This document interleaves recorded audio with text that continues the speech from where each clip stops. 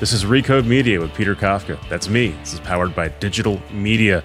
Please meet Lauren Good from The Verge. I'm going to tell you about one of our fine sponsors. Today's sponsor is Sortable. Ads suck, and monetizing your website is hard work. Sortable uses technology and machine learning to make intelligent decisions about which ad networks will perform best for each user on your site. Stop worrying about your ads and focus on creating great content. Go to sortable.com/recode. Thanks, Lauren.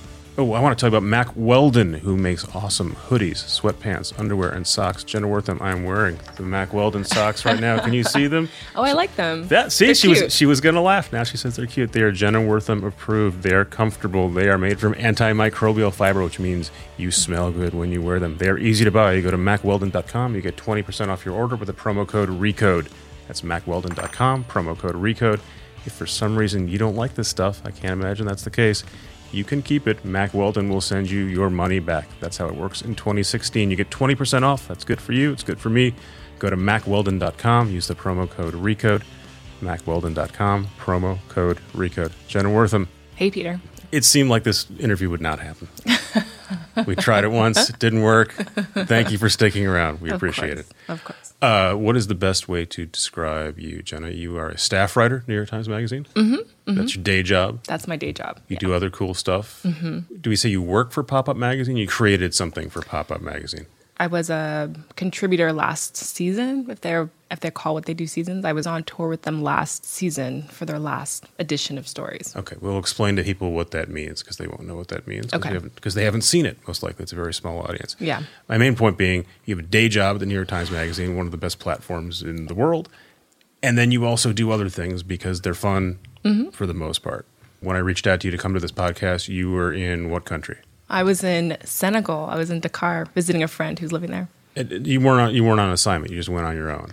I just went on my own. I mean, I guess everything is sort of contributing to this broader assignment, right, of like trying to be a better reporter and writer. But yeah, I had a friend who's doing a leap year and subletting his place in San Francisco and using the money he's making to travel the world. And I just kept an eye on flight prices. And as soon as one dropped below 800, I bought it and decided this is my vacation for the year. I'm going to go hang out with my friend in Africa. Because you are someone, this is a good example of sort of how social media works, which is, I know you a little bit, but I don't think we've talked in person more than a handful of times. Yeah. But I follow you on Twitter, follow you on Instagram. I don't follow you on Snapchat because I don't understand how Snapchat works. We can talk about that in a second. But so I have this perception of you as being sort of this globe-trotting woman of action and adventure. Yeah.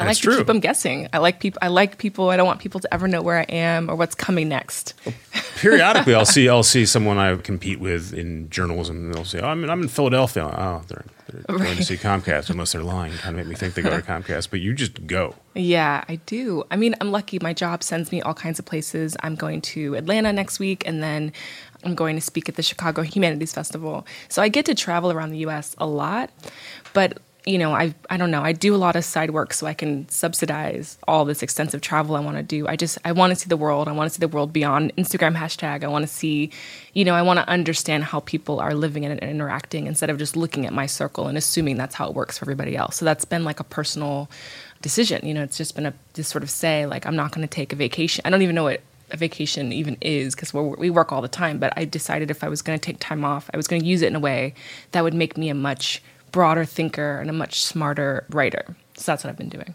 Because the Times will send you, even in 2016, they've got the budget to send you all around the world if you want to go, right? For some people, it's not necessarily for me, but I also haven't pitched a story to West Africa or South Africa. Maybe I should, but I haven't asked. I mean, I also think it's good I think there's a lot of value in kind of sending yourself somewhere on spec if you can swing it and sort of figuring out what the stories are and then trying to go back. Does that make sense? Yeah, you come back and say, look what I found in Senegal. Look what I found. Let's do it. Then, I'll write a book review or I'll do something internally and get paid a couple $100 and then that subsidizes the cost of the ticket. And I went to see an incredible accountant last year. This woman, Pamela Copeland, I think her name is, but her whole thing is called Brunch and Budget. And you take her out to brunch and she fixes your budget. And so when we met maybe 2 years ago, and I was having deep financial anxiety about my life. Am I going to die poor and alone? Like, a lot of famous writers I read about. And she kind of helped me look at what I was spending money on, way too much money on Uber and Seamless, which I was kind of like, we can cut out Seamless. Uber is kind of a hard dependency to let go. Because you need to get from point A to point B. Got to get all around town. But she kind of worked through that, and then we set up an account to sort of funnel money into it. She kind of was like, if you want to take these many trips and you want this to be your travel budget, this is how you set aside your money. So, ever since then, I've been able to travel pretty freely and not undermining my bottom line too much. What's Jenna's best travel tip? We'll do a bunch of travel tips. If you want to save money for that trip to Senegal. Yeah. Sounds insane, but it's doable apparently. Besides Seamless, what else are you cutting out? What are you not spending money on that you thought you needed to spend money on? I really don't spend a ton of money on food in New York. That's my biggest. I'm not a big foodie. I cook a lot at home. I make a lot of juices and things at home. I'm a very, very simple vegetarian, low meat eater. So that saves me. I feel like that saves me a ton of money. That's the biggest. Eat less, make your own food. Yeah, eat less, make your own. Spend less money in New York if you can. Cut off Amazon Prime. That is the devil. It's really amazing, but I feel like it's so easy when you're like, oh, I can just Amazon Prime this, and it just lets you. It's the worst for just frictionless consumption. But just it's the most whimsical way to spend money because you're at your desk and you're like, I see someone talking about lavender body oil. I want some. Amazon Prime it. It'll be at home in 2 days. It's mindless spending. When I met you, you were a technology reporter. Mm-hmm. You still sort of deal a lot with tech. I just assume that anyone who deals with tech has to not only do Amazon Prime but every other service and just test them and know what they are. And you need to sort of put yourself in the mindset of the average sort of right side of the bell curve consumer. But you say, no, I'm opting out. I think that's one of the interesting things about you from afar. One of the reasons I wanted to have you is you write a lot about the way technology is immersed in your daily life. The way one of the most interesting things I saw you talk about in the pop-up and you talked about in your writing is sort of the way you use the phone to sort of supplant some of your brain function at this point, right? You're using it as a place for memory.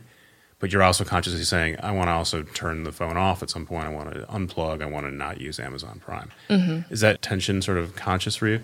Yeah. I think, one of the reasons I wanted to stop being a daily reporter, and I miss writing for a newspaper, I miss writing for a daily because I'm an adrenaline junkie, I think, and probably everyone who's in news kind of is. And it's really fun to not know what you're going to do Monday morning, but you're going to do something. It's really exciting. But I felt like I was just moving so fast. I couldn't really ask the big questions about the way we live our lives. And, part of the reason I started to become really uncomfortable with Amazon was a lot of the reporting that came out around shipping and packing practices. And I don't know what it means to sort of order so much stuff. And at this point, I do know how it works. So it's kind of hard to sort of justify an over-reliance on every single on-demand service as research. You know what I mean?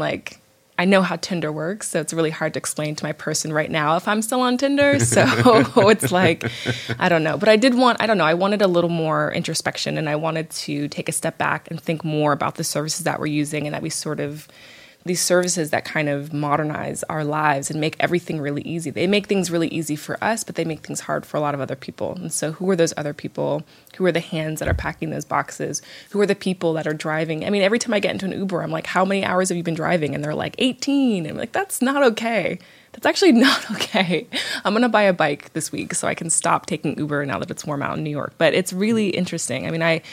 I just feel like all these services are totally changed. We know that people are writing about this all the time. This is not a new thing, but that I can play a role. You have a choice. I have a choice. All these services are shaping global economic forces in New York, and I can decide to use them or not. So let's back up a tiny bit. I think a lot of people who are listening to this know who you are, but for those who don't, your job at the Times Magazine is to cover what? Oh my gosh.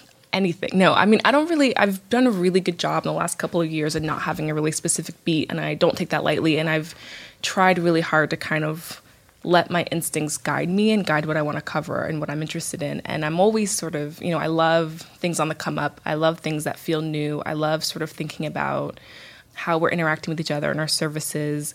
And lately, I've just become also really invested in writing about entrepreneurs of color, queer women. I feel like those are the stories that get told, or they're the people that don't get looked at as much. And I think when I spent years looking at bros in Silicon Valley, and many of them are wonderful and very nice, but they're all very similar and have a very similar background and story and goal. And I felt like there had to be more. And so the way I'm looking at the world and the things I'm interested in hasn't changed, but the vantage has just changed a little bit. And are you laying all this out to your editor, saying, look, this is what I'm interested in covering, or just each week you go, hey, guess what I'm writing about today? Yeah.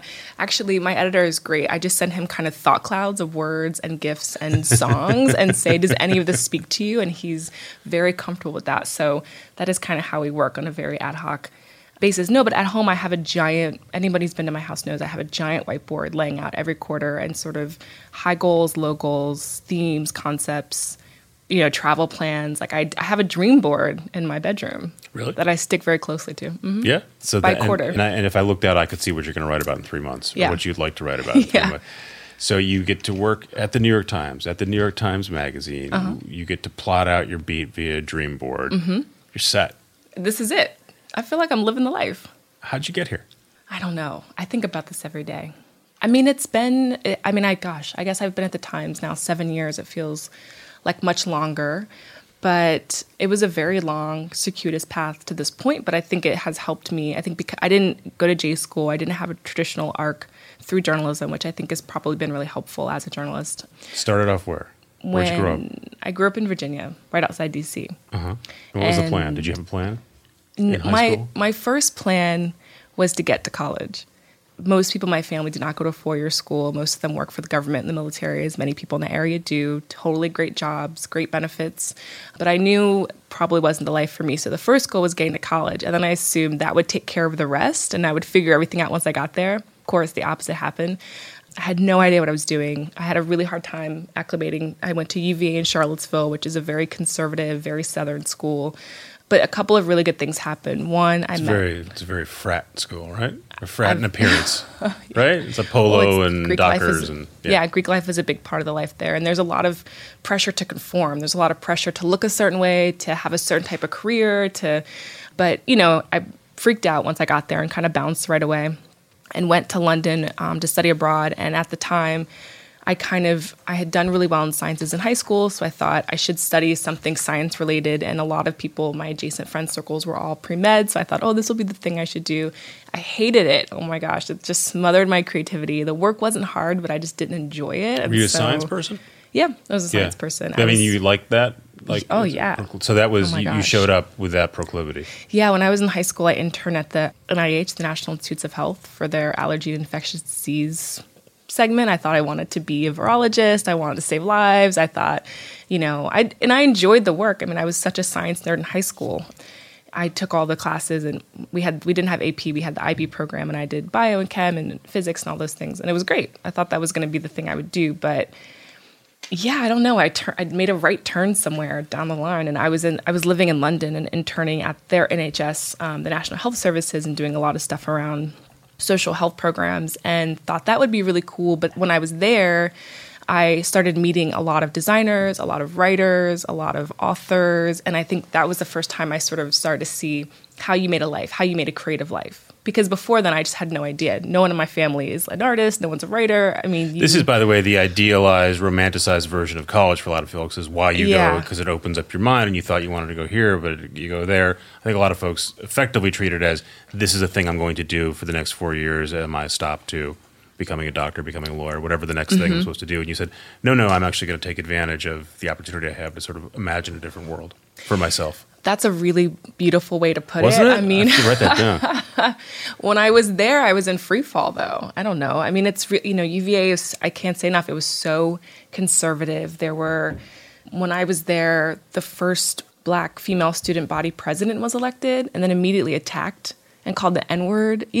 Horrible things happened when I was there. And then, and it was very stressful. It was a very difficult awakening. It was a really hard confrontation with just systemic biases in the world. When I was there, a professor was overheard saying, he doesn't know why women bother taking economics classes. They'll never get it. Just stuff like that, where you're just like, what? This is supposed to be there was just such a harsh... So mind expanding maybe the wrong way. Yeah. Or a less pleasant way. Yeah. So you get out of there. I dipped out at first opportunity, left for London, which was great. And then you were done with UVA, or did you finish up there? I did finish back at UVA, but I came back and I kind of felt like, I had a blueprint. I felt like I can explore my creative side and I'll have a job. I mean, that was the thing. London really opened my eyes to that there are lots of ways to have a life, and you didn't have to be a doctor or a lawyer or work in econ, which is sort of how UVA kind of funnels people into those three professional fields. So when I got out, I got out. I talk about it like it was a jail sentence, but that's kind of how it felt. So when I graduated, I worked as a waitress, and which really kind of taught me everything I need to know about being a journalist, like how to read people. You know, you want to maximize output, which is basically your tip. So you're kind of like, do they want more from me, less? Like, when do I ask this question? When do I press this? You know, it's like you're learning really how to read scenarios and people. But I decided to move to California with some friends and intern at magazines there. It was basically California or New York, and I'd always wanted to live in California. It was San Francisco for you, right? I went to San Francisco. So this is when? 2005. 2005, Yeah. so .com bubble 1.0 is done, but Right. it's coming back right around then. MySpace is a thing. Totally. Yeah. San Francisco is picking up. And what was the thought? All right, technology's interesting, I'll write about that, or I'll just do something and I'll write about whatever. Yeah, I sort of wanted to take some time off and just kind of enjoy living life, which I did in San Francisco for a little while. And I waitressed at a bunch of different places and, you know, got bored of that pretty quickly. And so started interning at every publication I could find. I guess I didn't say that when I came back from London, I took a graduate class called Grassroots Publishing, and we put out a publication every semester. So I did that and was like, oh my God, I fell in love. I was like, I love publishing. I love creating a product. I love having editorial direction. It was like a feminist magazine. It was awesome. So I knew I wanted to sort of think about working in magazines and sort of think about, I thought I wanted to be an editor at the time. And so when I got to San Francisco, I just made the rounds. I interned at every... And there aren't that many in San Francisco. There aren't right? that many, There's and I worked at all of Wired them. There's SFIS, there's San Francisco Magazine. I applied to 7x7. I mean, I made the rounds. I worked at Girlfriends, which is a now defunct lesbian magazine. I talked to SF Weekly. I mean, I did everything. I even wrote like inserts for like those free pamphlets that you get that tell you like where to go and what bars are cool. Did you model? Oh, I want that person's job. I want that person's career. That thing is a neat thing to do. I want to try to get to that point. No, I didn't really have that in mind. I just sort of wanted to see what it was like. And I kind of gave myself a timeline, like I'll try this for 2 years and then maybe I'll have to try something else. And I was taking photography classes. I was doing lots of creative things. And when I was at San Francisco Magazine, I was a research assistant for a guy there, Nelson Mui, who was writing a story about gay men in San Francisco who were having unprotected sex. Because I had a science background, I ended up getting my final degree as an interdisciplinary between science and anthropology just because I needed to graduate and was like, just mush those two things together and be done with it. It felt like such a natural progression for me. I was like, has all the things I'm interested in science, like cultural research. It was also sort of a personal essay. It was really fascinating. So working on that, I was like, oh, these are the kinds of stories that I want to do. So that was sort of the first introduction to sort of like me thinking about... That's the light bulb going off? That was a light bulb going off. And then he or someone in that era was like, you should work at Wired. And I hadn't actually thought about it before. And I was like, oh yeah, like I don't know why I felt like that might not be my thing, but it's totally my thing. Like I like all these things. I totally grew up. Culture, science. Yeah. There's a total natural mix. overlap for me. Yeah. And so I applied their internship program and got in.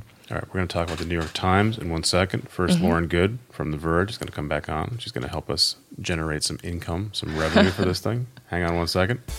Sortable isn't your typical ad tech company. They're a company built on data, using technology and machine learning to make intelligent decisions. Their ad engine analyzes millions of ad impressions every day, and they're working with all of the major ad networks, including Google, AppNexus, AOL, OpenX, and Amazon, just to name a few. In real time, they analyze users, geography, device type, session depth, layouts, networks, and bids. Using machine learning, their ad engine understands which ad network is going to pay the most for every impression, and of course, make sure those ad networks fill your ad space. Bottom line is that they're working on some really interesting stuff, and they're helping a growing list of web publishers make more money and stop worrying about their ads. These guys started out as publishers, so they know how much work it takes to make money online.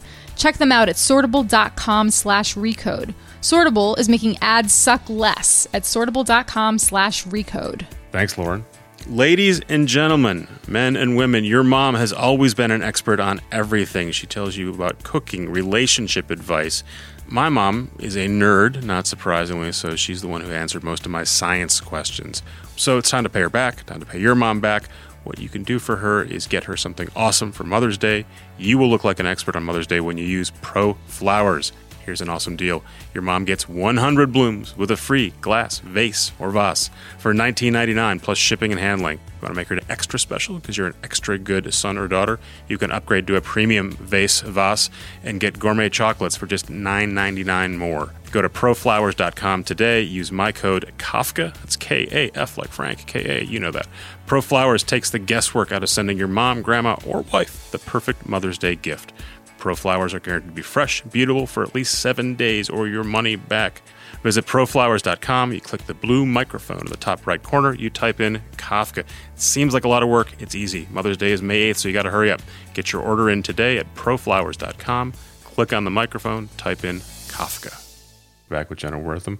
You're just explaining it's not that arduous a path, right? Like you had a few different jobs, you waitressed, you went to Wired, and then boom, New York Times. Yeah. Well, I mean, I'm like truncating it. You're compressing it, yeah. I'm compressing it. I mean, I just don't want to perpetuate the idea that it just like happened overnight. I mean, I spent years working for free, and which I don't recommend, but I worked basically 8 hours a week. I was waitressing all night, and I was working in a bar until 2 a.m, and then getting up and going to an internship at 9 a.m. It was tough, and it was tough in a city like San Francisco, which even in 2005, right? It's not the metropolis that it is now, but it wasn't cheap, and most people in my internship programs, the people running it, the people that I was interning with, they had other sources of income, so they didn't have the same financial strains. They weren't waitressing, they weren't bartending. I mean, this is one of the things about journalism broadly, right? Yeah. Especially in cities like New York and San Francisco, is whether they're internships where they pay you nothing or almost nothing, or entry-level jobs. Again, even in the good old days, they probably weren't paying your rent. And so you get a certain kind of person, looks a certain way. Has a certain worldview. Ends up in these jobs, and it sort of self-perpetuates that kind of culture, right? Yeah. And I mean, Wired paid, and they were incredibly accommodating to my schedule. But some of the other internships I had were not, and I would get in trouble for leaving early and coming late. But I had to work to pay rent, no one else did. So it was interesting. It was a really interesting intro into the world of journalism. And the New York Times shows up when? They knock on your door, Jenna, we see your work, come work for us. Well, you wrote something about something that I wrote for Wired. Really? You know this? No. You don't know this story? No, tell me the story. You would sometimes reblog things that I wrote for Wired. So I started out at Wired as a fact checker. That was my intro to journalism school. So I was fact checking all these amazing pieces by like Josh Davis and people who were just like incredible storytellers and really diligent reporters. And I was listening to their tapes. I was looking at their transcripts. I could see how they were putting stories together. And that was basically my free education to how to be a journalist, which was awesome. And then I started blogging for our culture website and was writing about social media and all these new services that were coming up, because by then it was like 2007. And everyone was like, who cares about Twitter? And I was like, Twitter is a huge deal. And you would reblog me. This must have been Silicon Alley Insider. I love that I have a role in the. So wait, so I want to know more about me. I know. I wish I could find the exact article, but it was we could ask Damon Darlin, who was one of my first editors at the time. Makes a little sense now. Damon saw it, reached out to me. And Damon was a New York Times technology editor in San Francisco, reached out to you and said, hey. What's up? I like that article Peter Kafka rewrote. Mm-hmm. Literally. Yeah. Like Great. That was literally, awesome. This was like 2000. This is a much better story than I thought. Yeah. And so we started getting coffee, and, Damon's great. And I was so lucky to have a really supportive team of editors when I first got to the Times. But we met and we had coffee for like 5 months. It was basically a long interview process. And I came in as a business blogger of all things. And so Damon comes, the New York Times comes and says, we'd like you to work at the New York Times. Is that 100% yes, absolutely, no questions asked? Or some people bizarrely think, maybe not for me, or I'm not sure. Let's see what you have to offer. That's funny. What have you heard? No, the first meeting was just like, do you freelance? Who are you? Let's get together, as people do. And so we started having coffee, and it was great. Eventually it turned into, look, we're trying to expand our footprint on the web. You have this background as you basically run this culture vertical for Wired.com. Maybe you should come write for us. And I was sort of like, that sounds out of my league. I'm way too green. I was 24. I was like, I'm not ready. And I actually did turn the job down at first. Like I did the whole, I came in for the interviews. It was terrifying. It was I had put everything on the line to go to New York. I had no money, and I told my job there had been like an emergency, which was totally a lie. And I flew to San Francisco and was like crashing on my friend's couch. You're like that guy Mike who said he left the company because his friend died, and he was actually building a cabin and tumbling about it. Exactly. Yeah, except I wasn't. I was savvy enough not to be tweet. I made sure my tweets did not. Yeah, have the geotag New York on them. But so you didn't think you were worthy though the first time out. You thought, I'm too young. I don't know what I'm going to be in over my head, or I'm not going to work out. I don't want to fail. I don't want to fail. I think I was nervous about failing. And look, I loved California. All my friends were there. I'd made all my friends move out at that point. I was living a good life. But at the same time, it was like a dream job. It just felt too good to be true. I felt not ready. And I actually wrote that back. I wrote that to them, to the editors. And one of them called me and was, I think it was Vindu Goyal calls me. And it's just like, I got your email. I think you should delete it and send me a new one that says, I can't wait to start this job. And so that was really funny. And so I just did that. And I was like, whatever, why not? And so you get there, you're writing about technology and business for the Times. And I think in the Times view of the world, and I think a lot of people outside the Times say, all right, once you get that job, you stay on a track. That track, maybe you go to different bureaus, maybe you go to Washington at some point. There's a whole sort of train that you go on so you can sort of ascend the ladder at the Times. And of course, the Times is where you sort of want to stay all your life. It seems to me that I think you have an awesome job, but I would assume in Times world, sort of by leaving traditional journalism and traditional beat reporting and going to the magazine, is that considered a detour? Or did you step off a conveyor belt at some point? I think I realized pretty early on that I wasn't going to be a Brian Selter. I wasn't going to be an Angie Ross Sorkin. I'm not really, I love knowing how money moves because it's so fascinating. And I'm so grateful that I had that as my intro into kind of being a reporter because I learned, Brad Stone and Ashley Vance really helped me come up and learn how to be a diligent and tough tech reporter. But it didn't animate you fully. It did. But at the end of the day, I started out in culture and that's kind of where I wanted to end up. I always sort of wanted to be in this business because I wanted to write about people who look like me so that people who look like me would read about themselves and feel like this is the way forward, I can do what these people do or this is, I don't know. I don't know. I feel like that was sort of always the goal, which is I'm still trying to get to where I wanted to, wanted to get. So I feel like I'm still moving towards this goal even now. But being a business reporter was so fun. And writing about startups was really fun. I remember writing a blog post about Facebook buying Instagram that ended up on the front page of the New York Times. It was great. It was so exciting, and I got to work around so many people, and it's such a smart place to be. But the magazine is sort of it has this kind of hallowed reputation within the institution. It's like everybody wants to work at the magazine, especially now with Jake Silverstein who's running it, who's so dreamy and wonderful, and everybody wants to be there. So it is kind of.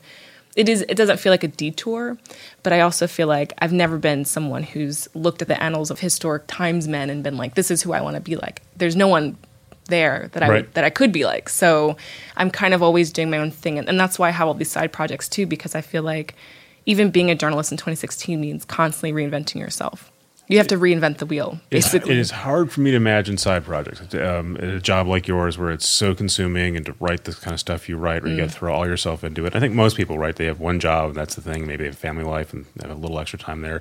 But you're doing all this cool stuff on the side. And the one thing I saw that I want to talk about was Pop-Up Magazine. Explain to people who haven't seen it, which is most people, because they literally cannot see Pop-Up Magazine unless they go see it, right, in person, what it is, what the idea behind it is. Yeah, Pop-Up Mag is an offshoot of, I guess I don't know how to describe it. It's supposed to be like an ephemeral live performance of a magazine. So you have the traditional front of the book, kind of shorter pieces. You have the meaty features. You have the photo essays.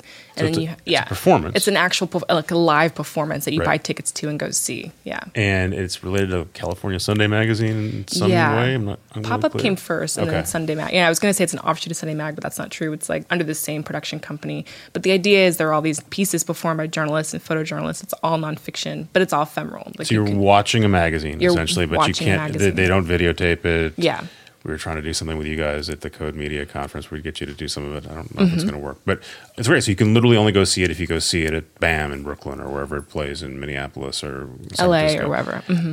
And you like that idea that sort of catch it or don't catch it. It was fun. I mean, as a journalist, when you're writing, you're just like constantly in the sweat den of your own fear and like, you know what I mean? Like eating oatmeal out of the same pot for like 24 hours while you're trying to do something. It's a very singular process. And being a journalist does kind of mean being a lone wolf, especially being a Times person, because you're always, the job takes up so much time and it's sort of your number one love. And it's like, I don't know. I mean, maybe that's just for me, but I do feel like it takes up so much time, but you're kind of by yourself all the time. And so it was really exciting to collaborate. It was really exciting to work in a totally different medium. Like I've tried describing what it is that you did at Pop-Up. And you're kind of the star of Pop-Up, or at least you're one of the main features in that metaphor. You're near the end of the show. It's a long production. I keep fixating on the word projector, and then I can't really explain what it is. So you explain what you do. So I teamed up with a troupe of live shadow puppeteers called Manual Cinema. They're based in Chicago, and they're incredible, and they perform pieces live, but they also use projectors to kind of It's so weird. Yeah, it's like they're using humans as puppets, but then they're also projecting kind of It's like backgrounds. old school projectors you would have in grade school, overhead projectors. Yeah, it's almost impossible to describe. You kind of have to go to their website and then you get it right away. But I wrote a piece, they performed it, and then they also wrote a piece of music that a live orchestra performed, and then I read the script, kind of narrating this story. I feel a little, because you blew my mind when I saw it, but I was like, how did she figure out the projection part? Someone else figures out the projection part. You write the story. I just did the story, which was also so fun. I've never written a script. I've never storyboarded anything. It was awesome. It was so much fun. And this one felt like a story you would write about. It's about memory and losing your memory and using the phone to replace part of your memory. And there's kind of a metaphor there. Yeah, it was part of a series that I've been trying to pitch and sort of write about sort of how memory is changing as we use our phones to supplement our cognitive functions. And I'd found this guy who had severe memory loss just because of repetitive head injuries, and how he'd kind of made an ad hoc system out of his iPhone and a bunch of different programs to serve as his brain. So I'd done the reporting. I talked to this guy for like 5 years, and I'd mentioned it to Doug. You had talked to him for 5 years? Yeah, and it was really... How do you talk with someone for 5 years and not write about them? During that time. I know, no, but that happened. There's, it's like, I think that happens, but the story never really panned out. It never really turned, because it kind of, at that time, too, then like Nick Carr's book had come out, and it kind of felt like, I didn't know that I had something entirely new to say about what was happening to our brains, because and the research is like still so murky because no one knows really. So I was sitting on this guy's story forever, and we've been talking for 5 years, and it was really kind of funny because of course he has no idea who I am every time we talk, so I have to like remind him, or he has notes of who I am, and so he has to consult his phone to sort of see what he's doing minute to minute, day to day.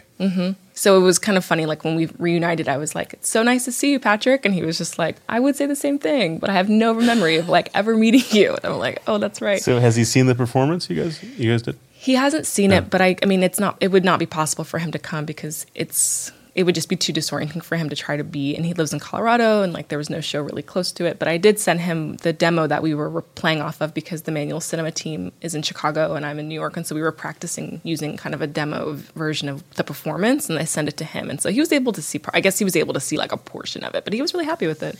Do you think you'll do more work that's sort of time and space specific, where it's not replicated, where you can't redistribute it to other people, or is that a one-off? Yeah, you like that totally. idea? I'm working on this pretty strange like sci-fi YA experiment where I'm writing like a 10 series.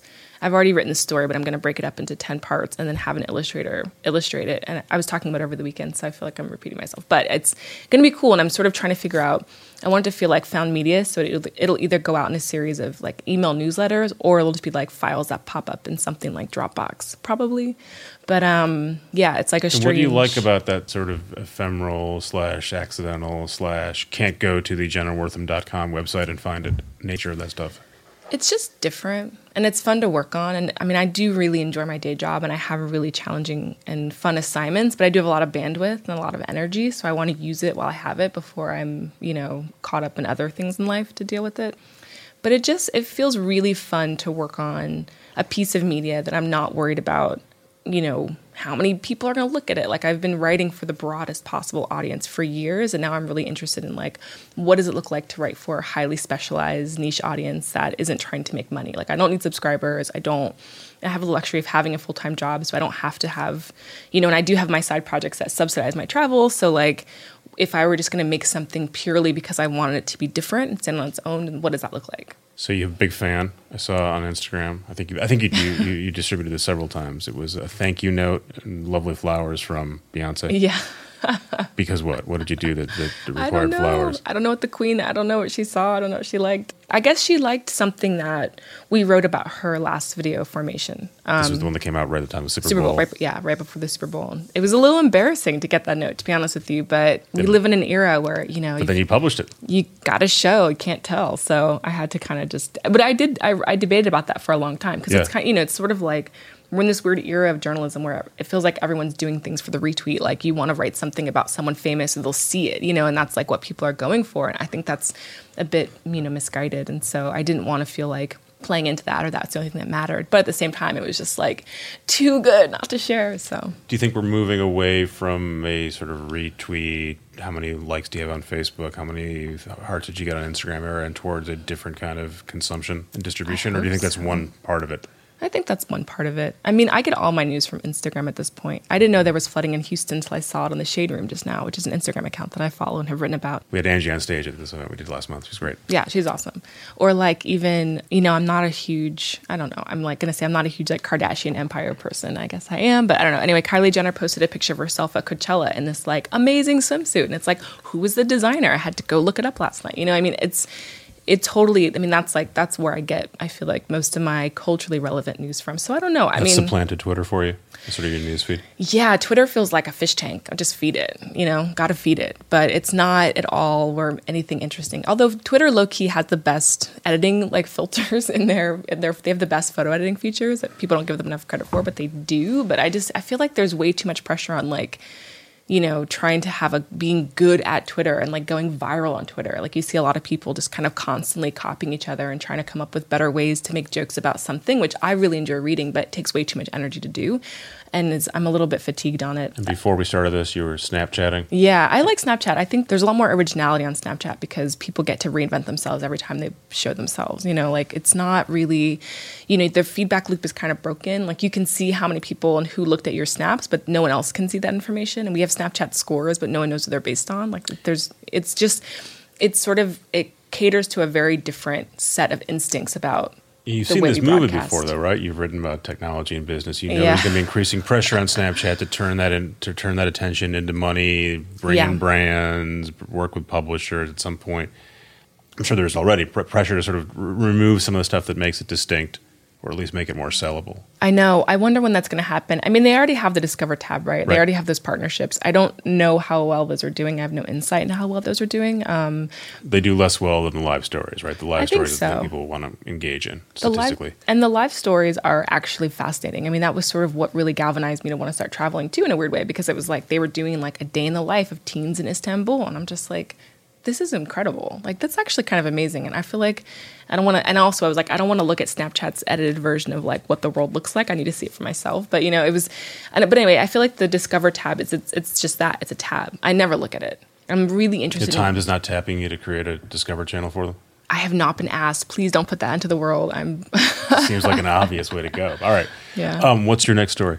Well, I'm writing a new technology column for the Times Magazine, just called On Technology. It's once a month. It's in our front of the book section, and I have to go come up with ideas for it. So that's my big task for today, which is just thought clouds. I just have to send my editor thought clouds and colors and Pinterest links. So that's Jenna, what I have to do now. Thanks for taking time from your word cloud day. I appreciate it. Always a pleasure. Thank you guys for listening. If you want to hear more of this stuff, it's very easy to get more of this. You go to iTunes, you subscribe. While you're there, you can leave us a review. You can give us 5 stars. It's awesome. If you like that, there's even more free content for you. Kara Swisher has Recode Decode. Lauren Good from The Verge, who you heard earlier, has Too Embarrassed to Ask. Thanks to Mac Weldon, Sortable, and ProFlowers. Thanks also to Digital Media, the folks who distribute and bring in ads for the show, so you can listen to it for free. Thanks, guys. This is Recode Media. I'll be back next week with another awesome guest.